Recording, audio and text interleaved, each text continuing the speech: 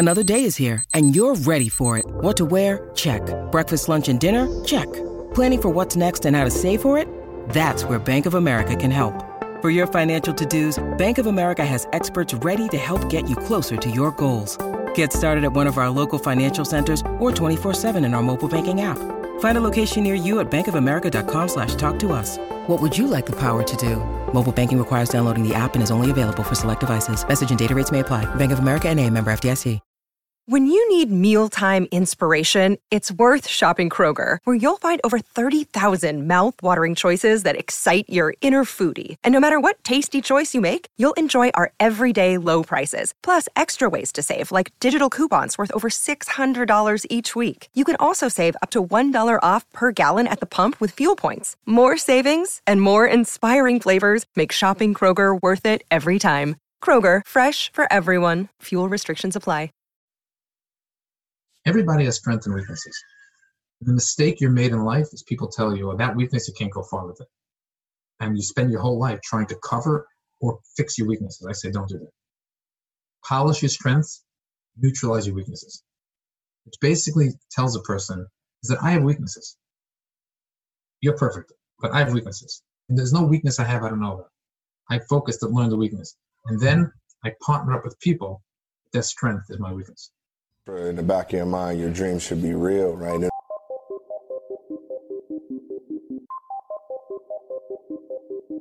Thanks all for tuning in to Dreamcatchers, where we make things happen. Dreamcatchers was formally launched to unlock the hidden potential in successful, self-motivated individuals who desire to take their life's work to the next level but need support to evolve. We are a collective group of professionals with various backgrounds that use our talents to assist those individuals in realizing their wildest dreams by providing education, inspiration, and direction. This podcast is where we share the lessons we've learned along the way to catching our dreams and give you some context around the how and the why to each approach to put you further ahead on the journey to catching your dream. Are you ready? Hey, everybody, and welcome to the Dreamcatchers podcast. I'm your host, Jerome, and I've got the great pleasure of having Ira Zlotowicz with me today. You got the name first round. Look at that, man. I'm having a good day.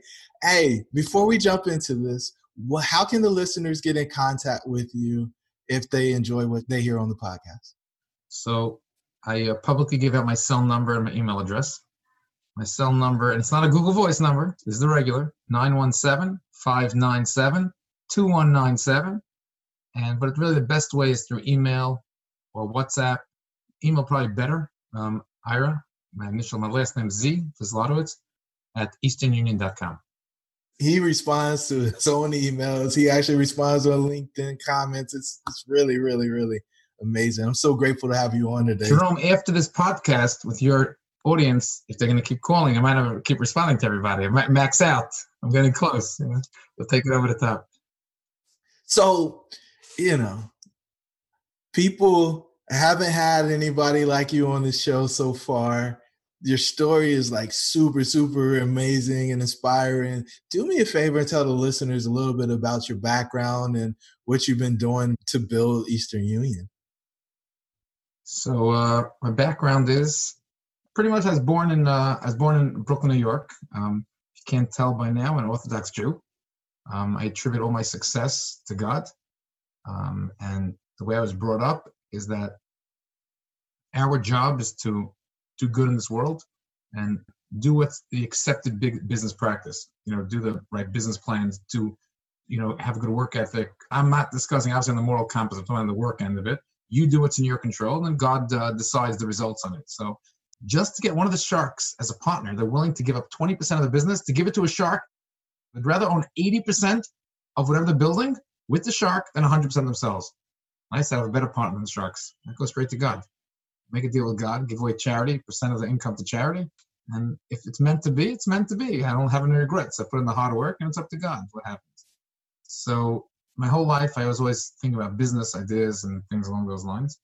And had the opportunity at one point to get a job in the commercial real estate space. I actually, interestingly enough, is that I wasn't thinking necessarily real estate per se. I always dreamed about development and things like that, but I was thinking about opening up a business.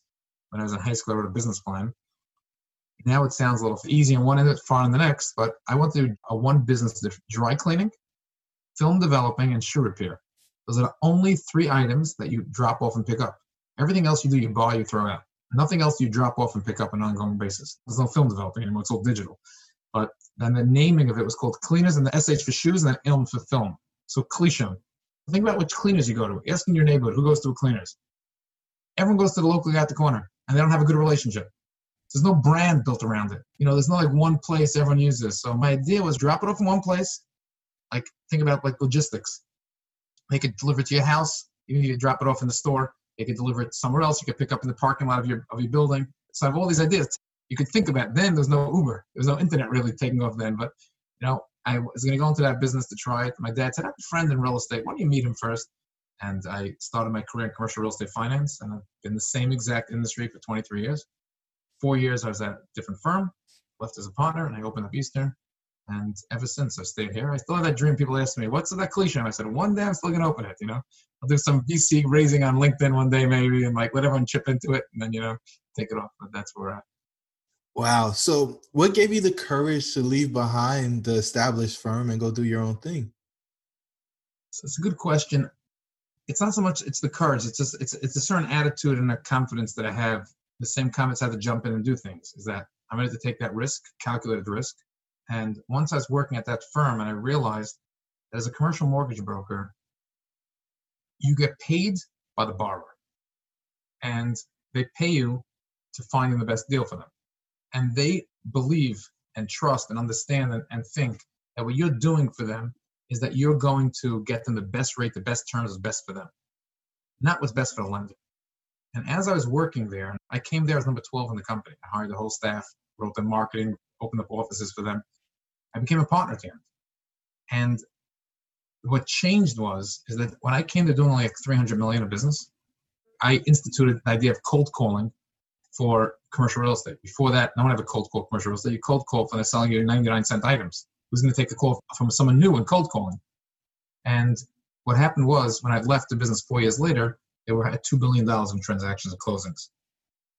But what changed was that last year they were purchased by a bank. And what started to happen was when a client came in, I guess there was certain incentives to the firm or just whatever it was that were owned by the bank where let's try to push it to this bank first. If we can't, then go elsewhere. But sometimes elsewhere is better than the bank. Sometimes creating competition was better. So it didn't sit by me. So as being brought up, the only thing we have in this world is our name and our reputation. I could say that publicly. No one accused me that I lied to them, and no one's going to accuse me that I owe them money. If there's someone's going to say, Ira, you once owed me money, I'm prepared today to settle it today by an arbitrator, no question. And I'll say, oh, there's another side to the story. There's no other side to the story.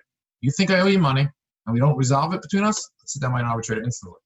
So I couldn't see myself bringing new business, telling your client, trust me, and then knowing that it could be you got the best deal, but maybe there's a little bit better. And for the same token, I opened up Eastern Union, and ultimately why we have the quarter point, the whole new direction of the firm, is that when I opened up Eastern Union, I never take exclusives. Because what does an exclusive mean? Mr. Borrower, you want me to work your deal? Give me an exclusive. I'm going to run that deal for you with an exclusive. And what happens if someone else got better? If I'm your trusted advisor, then if someone's better, you should take it. So I never take exclusives. I think anyone who gives an exclusive is crazy. I understand the concept that someone might do a lot of work for you, so have a breakage. Like, if we don't close the deal, I'll give you some money. I can hear that. But to tell a person only I'm going with you got to be an idiot in today's world. And more importantly, how can I be a recipient of that? So when the firm was bought, I didn't have so much of a question. Tomorrow morning, you want to stay with people that you don't agree with? Like, it's almost a question, a business question. I never made decisions in my life purely on business. The moral compass was the driver of everything that I made my decision, so I didn't have to second guess it. Again, who's my partner? God. What would God want? Now, I'm not saintly.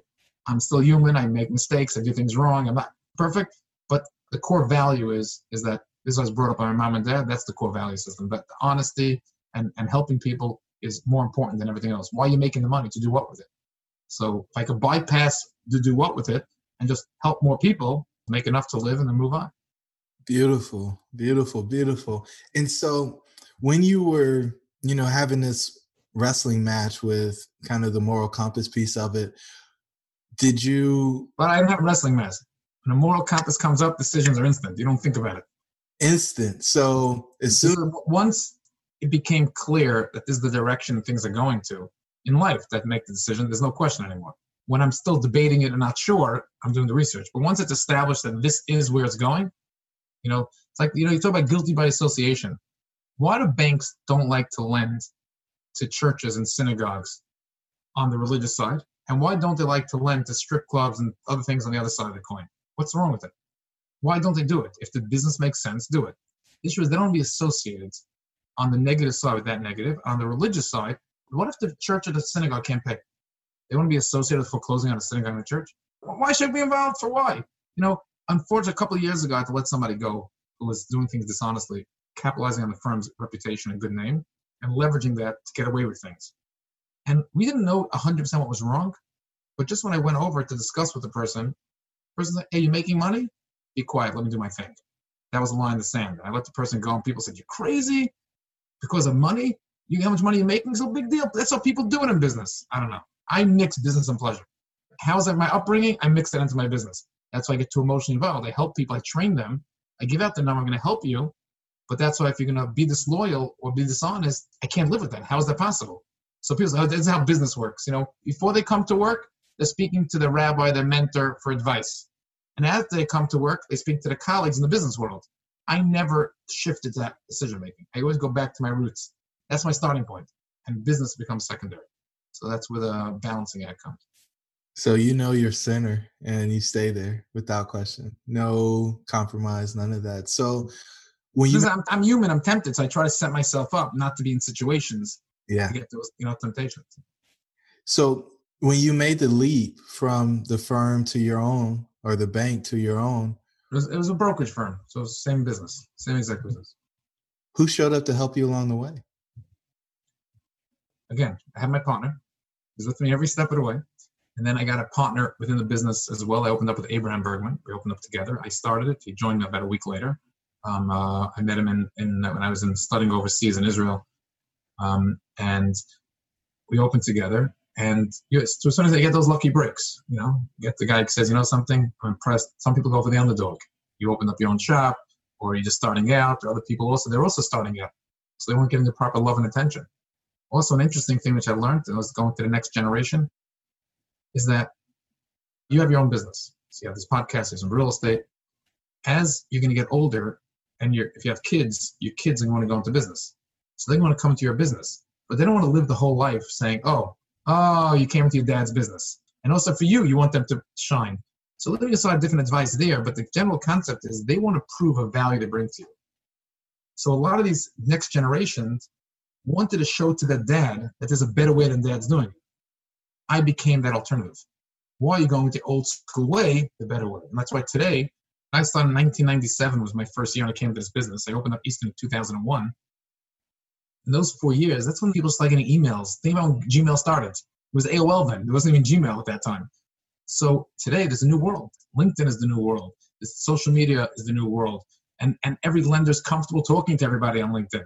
So that next world is by rolling out that new product, we're going to charge a quarter point, change the pricing. It also allowed me to really go to the next generation and bring in now, for this past summer, since we rolled out this new product, we have 500 college interns. I gave them a job, this internship this summer. It's going on right now as we speak. And we hired 75 new brokers on path to hire 200. Obviously, the college kids' average age is about somewhere between 19 and 23. But the average new hire coming into the business is also in the 20s. They don't know what the world is like without Amazon, without Uber, without technology. So I'm getting into that next level of the world that's bringing a whole new world of business to me because their friends are now the second generation, the third generation within the real estate families. And that's where the turn of events are coming. So it's always evolving to that, staying current and being willing to change. So that same culture, when I got the gut to do it, I never mind change. So as the market requires this change, I'm going to go with that change. Calculated, I'll go with that change. Wow, such clarity in your answers. So you got out there.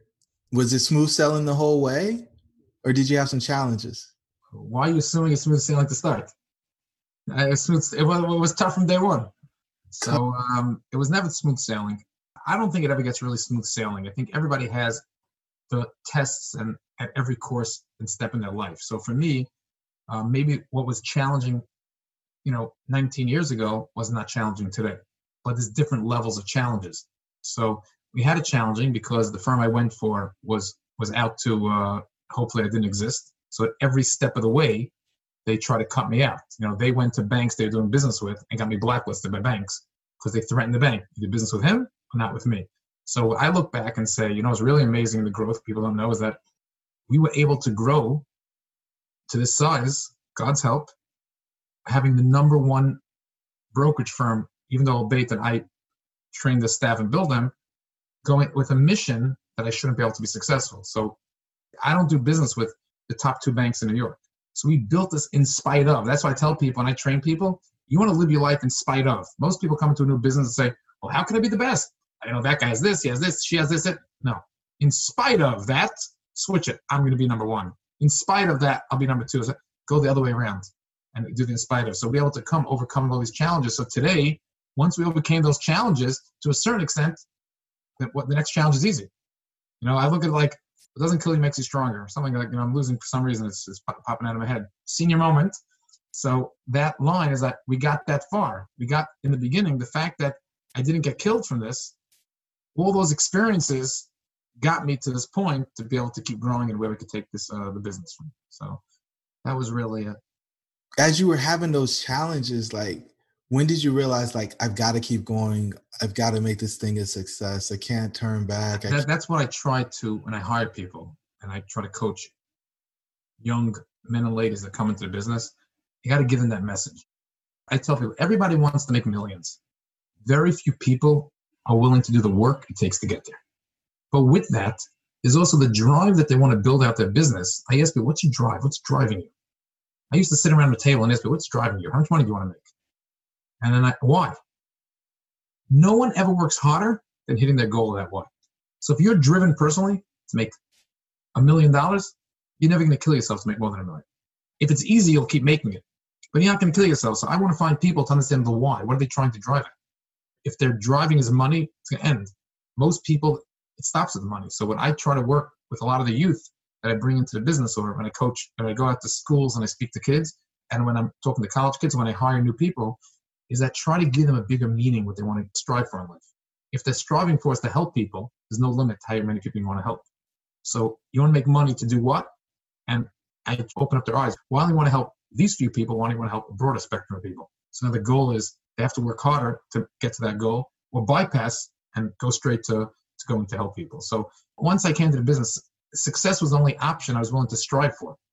If God didn't want it to happen, it wouldn't happen. I wasn't going to look back in hindsight and say, I should have done this. I have no regrets in what I tried to do. Am I happy with every result? No, but I have the faith and confidence that this was the best thing God wanted, and I put my best foot forward every single day. And, I pray to him and I give charities. But again, I'm not saintly. I'm human just like everyone else. You have your challenges, I have my challenges. For who everyone is, they try to overcome different challenges.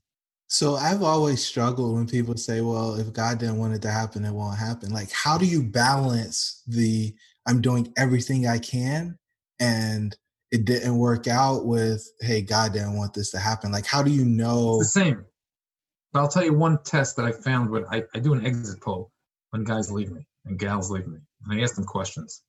Why do you think it didn't work? And things like that. I can tell you one foolproof thing that I learned, and I want to write a thesis on it. If I tell you, you think you work very hard, everyone thinks they work very hard. So I tell you think you work very hard and you should be successful, right? And I say, but understand, you start your day at 8. Some people start the day at 7. Whatever time you start, it doesn't make a difference. I add whatever you tell me, I add an hour, You make 50 phone calls a day, I could make 75. And you have a reason, no. My work is so much more quality. If I started early, I'd be tired, so I'd rather be 8 and more quality. You give an excuse or an answer as to why you do it your way. I found the following test to be foolproof. If your twin brother was looking to do the same exact job as you, your twin had all the life's challenges that you had, right? Live in the same neighborhood, the same home, same parents, same everything. So that there's nothing that different about you. And you turn to them and you say, okay, you want to do my job? Let me tell you what you should do. You should wake up at what time? Give them 100 things they should do. Wake up at this time, this many phone calls, return, always be polite, give attitude in these scenarios, network twice a week, whatever you tell them to do for your business. Now look at that whole test. And now, market for yourself. What of that do you do? I've never found someone that got over a 90 on their own test without knowing they're writing the test themselves, that wasn't successful in what they wanted to be, ever. Because now to your brother, you're going to tell him, you'd rather be tired there at 7 than at 8 o'clock. But to yourself, use it as an excuse. So you don't know that you're the trick answer. So it's a test for you. So when I hire people, I don't focus on what I think they should be doing every day. I ask them what they think they should be doing and their personality. So, take this example. Everyone knows of David Stanton, all over LinkedIn, and I hired David Stanton. I'm saying, how did you hire somebody? I hired somebody. There's nobody that I know that is doing more energy, effort, everything for what he believes he wants to get to than anybody else. So it's not just by chance he has 40,000 connections or 50,000 connections on pace for 100 in his first year on LinkedIn. It's that he wanted to get there. All I did is just enable it to happen. I said, I'll put you in a position in office, and you don't have to think about anything else but how you're going to monetize it. I'll pay you a salary. Because we believed that as he became more successful in his area, it will trickle down to a certain amount of deals. Can he wake up in a year and say, hey, if I would have done something else, I would have had more deals? Maybe, but that wasn't his passion. So he followed his passion with his business plan. I just made sure he didn't fool himself on the business plan. That's really what happens here. So most people fool themselves to give an excuse, but in the mirror, you can't give an excuse. When no one's in the room, what's your excuse? That's why you're a life coach of people. You do me a favor. You can tell the world you're trying hard. And can you imagine that person actually did it your way? Go thing, make it happen.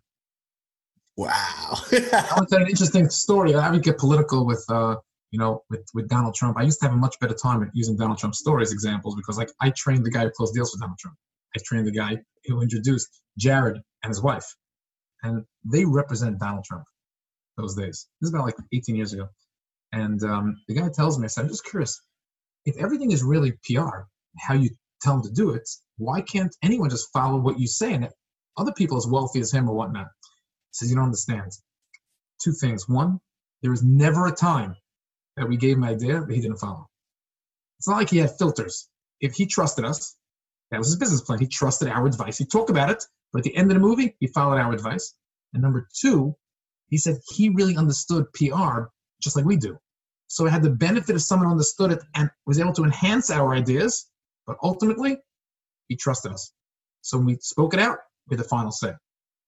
When we rolled out the quarter point, people said, why don't you do like this, slow it down? I said, in order to be successful, you have to do these 100 things. And I want to make sure I'm holding right now 97 out of 100. 97 out of 100, if it doesn't happen, okay, no problem. I will never look back with regrets because I did it. And then maybe it might lead me to something else. But at least I never have regrets because I focus on that core throughout the whole process. Yeah, so a lot of people want to do a part of it, right? And it's always the things that aren't uncomfortable, right? That's for sure. Get out of your comfort zone, baby. What's up, tribe? It's your host, Jerome. I just want to let you know that we put together a free 15-point checklist for exiting the matrix. Jump on over to dreamshouldbereal.com in order to pick your free copy up. Let's get back to the show. So tell me, what was the worst fear you had in this process of building this massive company? What was the worst? Fear. The worst fear is that somebody will use the name of the firm and do something that's dishonest. That was the worst fear. That the firm gets put into the paper because someone did something wrong. That was my worst fear. That goes to my core of trusted advisor being honest and all that, number one. And number two, you also put other people's reputation and business at risk. But if someone did something wrong, and now the world would say, oh, something's wrong in this firm, an honesty and moral compass or anything wrong like that, banking, I run into a problem where other people's jobs are in jeopardy overnight. That was my biggest fear. So I was very sensitive to that point because it hit every single hop on. So I'm the only brokerage firm that has a credit department in-house. So a broker doesn't just bring in a deal, send it to a bank. There's a credit department underwrites it.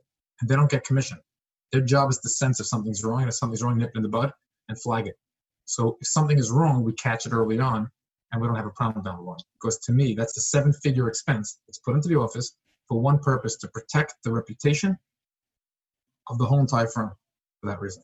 And no other brokerage shop has that. Wow. So how'd you get through that, right? Because, I mean, you're at risk. How'd you get through the fear? I try to vet people based on honesty first. I focus more on the moral compass. I focus on the moral compass first, then I focus on how good I'll be in sales. And the minute I send something off, I end it. Everyone has a biggest fear. They hedge their fear. So I do the same thing, and I hedge my fear. Also, because of the way we do business, and we're always honest, transparent, and straightforward, the lenders also know that if something happened, it wasn't like what's going on right now. In every time there's something going on a company. There's an investigation. Is it a culture of that company? They know the culture of our company is honesty and straightforwardness. They can trust us. So with that, if something does happen, they know that's the starting point. And if there's ever an issue, like we had an issue at that one time, they knew it was clearly that person. It wasn't something that's part of the firm.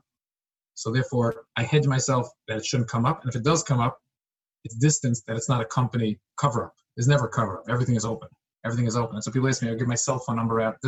I'm not hiding anything. Because what am I hiding? So like, people say sometimes, people say, if you heard that you're getting audited, I said, okay, what do I care? I'm not doing anything wrong.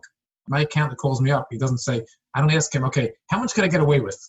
If that's what it is, you say a few ideas people brought up, and I'm going to go with it. The worst thing is, somebody made an honest mistake. Will never be a situation.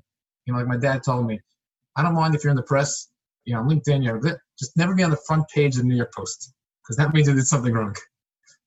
Wow. Okay, so did you have a rock bottom? Like, was there a point where everything was on the line for you and you pushed through?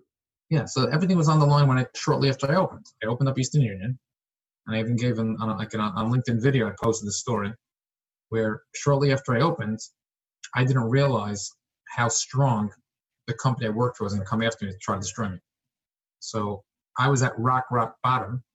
I sold my house. I moved into my in-laws, into the attic. I was moving to New Jersey. I wanted this. While I moved out of New York, cheaper to live in New Jersey, cheaper cost of life. But in that interim, before I was moving and I was going to build a house and whatever, I moved into my in-laws' attic. I was borrowing a lot of money to unsecured debt. I was borrowing, trusting my reputation and believing that I'll take it off. And that was it. That was the lowest point. My back was up against the wall. So not success wasn't an option. So whatever I could possibly do, I was going ahead and get done. So I lived through that. A great line that I quote my dad many times is that people would tell my dad that, whoa, he's so generous about himself. People would come to me, are you generous? You help people? He said, no, it's just have a better memory. I remember those bad days. So I remember when you come to me for help, I know what you went through. I know what it's like to be the underdog and someone coming out to go out to destroy you just for the purpose of destroying you, for no other purpose. So I know that they have a purpose. They have a business. They don't want competition. But at the end of the day, I understand that. So when I meet people want that lucky break. People say, why are you willing to hire 500 college? Why are you doing it for? I can make no money from it. It costs me money this summer. But if my mission is if I could give back to these 500 college kids, it's not about that. They're not doing mortgage calls for me. I set up a curriculum which is recorded and it's broadcasted for them. I'll have people answer questions on our Slack channels for them, purely as a give back. Because of Corona, they didn't have any internships this summer. So I have 500 people worldwide, 29 different countries, some number like that, they told me. People applied worldwide. So they're watching it on Zoom. They're getting videos of it afterwards, different time zones, everything's going on. And it's a full staff of my company at different times of the day are being available 24 hours to answer questions to them. That's the give back. If I could help people out, let me help them out to get that lucky break and then show them how they can build up their resume. So that's where I want to live my life, be able to give back to if I possibly can. Wow. And so you've been working on this thing for 19 years. What's been the reward for this arduous journey for you?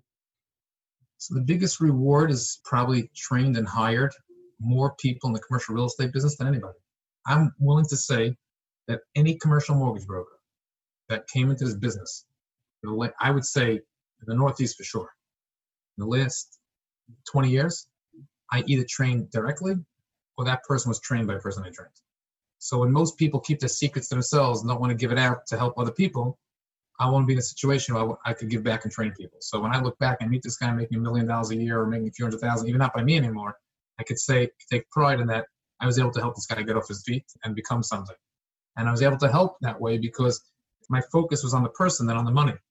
Last year, I had a broker made a lot more money than me. These things never bothered me. I make what I need to live. And why should I make extra money and do what with it? So I'm giving it to charity. Like I said, you never see a hearse with a U-Haul truck attached to it. You can't take any money with you, So I look at that world and I say, this is it. Give back. So I work hard to make the money. That's the reward. I actually think that the business reward is now going to come the factor in with this new pricing. I think we're going to go from, in my industry, to my knowledge, we're number 2 or number 3 in the number of transactions we work a year. The number 1 person doesn't even have a 5% market share in transactions. We're less than 1%. Maybe we're just over 1% in the market share. And I think now, because of the new pricing, I ask all bankers, why can't there be one firm that has a 50% market share? 40%, 30%. They said, I don't know, it should be, especially with technology, you could do it. I said, I can tell you what, ask me in 2 years from now, mark it down. We started this 2 months ago, ask me in 2 years, I'll either have done it or I can tell you why it's not possible. But I'm going to put it all out there to go make it happen. And that's what we're trying for. Wow. So as you've been going along this path, has anything tried to pull you back into the old way where, you were working for somebody else or tried to buy your company? So it's not so much that it's not an old way of buying company. I'm doing the same exact business. And, there's always that choice. People come every once in a while. A data company says you have a lot of data, let's buy you out. A bank comes, I want to buy you out. Another brokerage firm comes through. And I never really made that move yet because I want to be able to keep that culture. Someone would come to me and say, okay, same type of monetary arrangements could exist and allow me to look. Which company could a guy walk into his boss and say, I think this summer we should give back and hire unlimited interns? I look at the guy, he's crazy. I don't have to make those decisions anymore. I want to do these things. If someone had the same culture, but they were larger, they could move things differently, of course I'll entertain it. Because then I could, instead of 500, do 5,000. I have limitations. Yeah. I get to a place without limitations, I'd love to go do that. Right.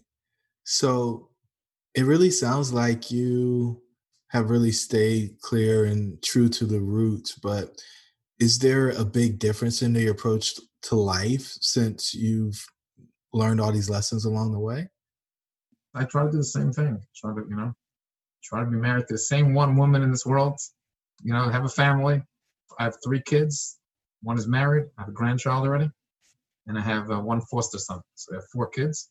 And I try to mix business and personal. I try to be the same on both ends of the spectrum. I get messed up when I'm in a business circle and then certain people change their way. Oh, this is how business works. So I have to deal with that part of it. But I get messed up from it. So I live with it. I do my thing and I try to do good. And every once in a while, I get that deal dies. And then all of a sudden someone calls and says, something? I want to do business with you because I like the way your moral compass is. I don't believe I lost because of it now, So it's like, when I train people in sales, I say, in my business, I tell them make about 500 calls a week. And if you're successful, you can bring in 3 good deals that week. 3 good opportunities. So that means 497 no's. Success is failure, right? If you follow sports, they say, how many times did Michael Jordan miss a free throw? So you're going to be a failure. 497 no's. Some of the no's are going to be rude. Some are going to be nice. Some are going to blame it on other reasons. I just need my 3. I'm happy with 3 and I move on. Next week, let me get to 4 and then move on from there. So I try to mix business and personal, mix family and business. I have no problem hiring family at all. Siblings, cousins, doesn't make a difference. And does it get awkward sometimes? Yes, but if I have the ability to give back and help, that's what it's all about. I don't want to be on my deathbed and have regrets what I should have done in life. On your deathbed, you're not thinking about your money. Think about all those other things you could have done, and that's what I want to avoid. That's the number one thing I try to avoid. I say, if I died today, what regrets would I have? And I fix that. Wow. So what are you most grateful for? This opportunity. I'm grateful for that you apparently chose to call me to this podcast with you. So I was able to get to a point where you think that this story can inspire people. So that's what I'm most grateful for. So I got this far in life, so I'm grateful for it. So I say that's the metric that I do is what can I give back to people? When someone calls me, can you have a podcast? I want to understand, why is the person doing the podcast? What is the audience for? And is there someone from that could benefit from it on that level? Yeah. The listeners are certainly going to benefit from this. I've been benefiting. It's my expectation that they will too as well. So you've went to this quarter point pricing. It looks like you're going to try to do a big market share grab, or you're going to do a big market share grab. Is that the dream you're most focused on catching next, or is there something else? No. By the way, for 19 years, I tell people, I didn't wake up in the middle of COVID and change my pricing. For 19 years, I knew. Since I worked in the business 23 years, since I opened up Eastern, I knew that something was wrong in how the pricing was paid to a broker. What exactly does a broker do? Does an underwriter do? Where's the balance? How much does the client understand? the reasons why you really need a broker and when you don't need a broker, what you could get on your own, what you could get from LinkedIn posting, what you could get from different online platforms or data platforms. I knew something was off. What? And the pricing of it, I couldn't tell the answer. About 4 years ago, I had a clear understanding where pricing is going to go. And for the last 4 years, I've been working on positioning the Eastern brand, positioned for this. I would have thought I would have done it in 2 to 3 years from now. COVID just sped up that process. So something would have happened in 2-3 years, happened now because of everything working around us with this. So my same singular focus has been for the last 19 years. Hire people, train them, bring in business, and grow. I couldn't hire too many new people of late because it's very tough to break into the business. At quarter point, 30, 45 days. June 1st, now to June 1st, we brought up 75 new brokers, plus the college interns. I couldn't hire at that level that fast, so many brokers at a clip. I go 200, nationwide. The plan after this from now is to ramp up to 200 brokers. So to me, this is my singular focus, but it checks all the boxes. There's the money on the business side of it. I can keep reinvesting back in. And on the personal side, every person that tries to come on board, even if it doesn't work for them, the experience they get in those few months, I meet people, this is the gratifying part, they say, Ira, I worked with you for 2 months when I started out, first job in real estate, and there's a big lawyer in New York. His first summer, we had a summer program, I'm calling that we opened the Eastern, he managed it. His first job was this. Like people came to America the first time in America, this was their job. They tried it for a few months. That experience they say they got from this experience, that's the gratifying. If you do my single focus, I could hire thousands of people potentially. I could open up offices throughout the country. I could help people build their own lifestyle, their own whatever amount of money they want to earn in real estate, get into real estate. I don't charge them any money to come in. See, either there's nothing anyone pays, or I start advancing them against commissions or for commissions. At the same time, if you're a business for it. So it checks every box in my life. Why shouldn't I? So to me, this is my only focus. All day, and I'm pumped like anything. I'm like, I used to meet people, the bigger they were, why do you use a broker? It didn't make sense to me. For their reason, it didn't make sense. Now I look at anyone who doesn't use a broker at a quarter point is an idiot. I look like, how do you not?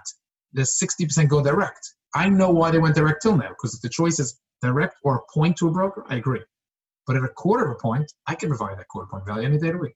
And if you do use a broker and pay more than a quarter point for an agency refi, I just don't understand it. So now I believe in the product at that level. Could you imagine I'm thinking that's what I could build? When I used to hire people, I said, here's the story. Logically, we shouldn't exist. I should go direct, right? You said yourself, you do your deals direct with banks. Logically, we shouldn't exist. And it's not like you said that your first deal you want with the bank. Logically, should have been the opposite. Your first deal you want with the broker. Now your experience go with the bank. It's the opposite. You went into a bank on your first deal. That's what came through for you. Logically, it doesn't make sense. But it's a numbers game. Make enough phone calls, enough people need it, explain the reason, and go. Now, I believe every single person should use it. It's the opposite. I might not want to take on certain assignments, but everyone should want to try it. I'm not charging them up front. That's the difference. So when I have that confidence, and like I posted on LinkedIn yesterday, where someone was hired 40 days ago. He just graduated from college. I think he's still in middle college. It's his real estate experience is 40 days. He not only did bring in 6 deals already to work on, 1 deal went on their application, 39 days from starting. This is unheard of, these numbers. Like anything, I'm ready to dominate this market space. And I don't understand why I can't do 80% of the market. The answer is because now there's going to be competition coming. Now that's starting to be successful. Someone else will lower the price. A tech company will do it. I'll have competition. Okay, but the top 2, 3 should dominate the market. I want to be one of those 3. I said a line to people that when I opened up, when Uber came out and Netflix, my dad used to explain to me how business has changed, right? When you were growing up, it was a Palm Pilot. Then you went to the BlackBerry. And then after the BlackBerry, iPhone took over. Why did each let the other person come in? Is there going to be an iPhone killer? I don't know. Maybe there will. I have no idea. Well, iPhone, Android, doesn't mean that concept. And I said to myself, I'll never be Netflix out of my own business. I'll never be Uberized out of my business. I will be the Uber. So, when I made this decision, 8 brokers left my firm. When I said I'm going quarter point, I offered them to stay, offered them partnership. They said, no, we don't want to be associated. We want to keep charging the regular fees they were getting before. That's about a third of my business left. So guess what risk I took? I took a risk that I believe in this. I let a third walk out the door. And at the end of the day, I look at them and say, listen, I don't know what you're thinking. Markets can change the pricing. Wherever you go, you're going to have to match this pricing. So you might as well stay here, build an origination machine to bring you more deals. And they look at it and say, no, I think you're making a mistake. And even if not, they'll rather charge for the next year or 2 and deal with it while the market changes. So guess what risk I took with this? I believe in this like no one's business. And I can help train people, hire people, give people education, and take them to the next level. So this is it. Singular focus. Last two questions, Ira. The first one, what gift are you giving the world? I wish I was able to give the world a gift. I don't know. I try as much as possible to, be able to show that you could reach levels of success that and still be able to maintain that moral compass they're supposed to have, and hopefully inspire people that when they go into their business and they think they have to settle and give up on some certain morals they have to give on, you don't have to give up on some of those morals. When I hire people, my line to them is religion is a private matter. I'm going to respect your religion and your belief. So from your belief, you do things a certain way, we'll go to a meeting and you'll never have to sacrifice any of your morals. So if you have any issue, we'll accommodate those issues. Like I look at the world as setting things up, about how they have to set things up to accepting of everybody. For me, that became natural. That's how my mom brought me up. My dad brought us up. This is how you do. You treat people as humans, and try to live the best example you can. So I don't know if that's a gift to the world, but I'm sure if you called my mother, she'll tell you what. She'll be happy. And the final question is, what one thing do you want people to take away from our conversation?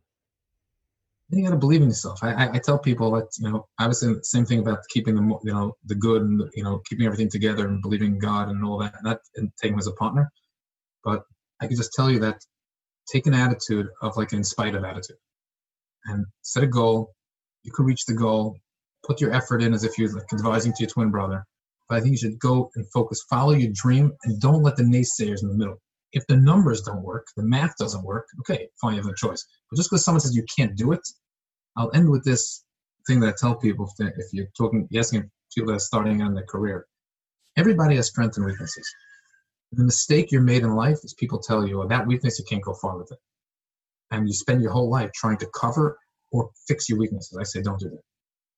Polish your strengths, neutralize your weaknesses. Which basically tells a person is that I have weaknesses. You're perfect, but I have weaknesses. And there's no weakness I have I don't know about. I focus to learn the weakness.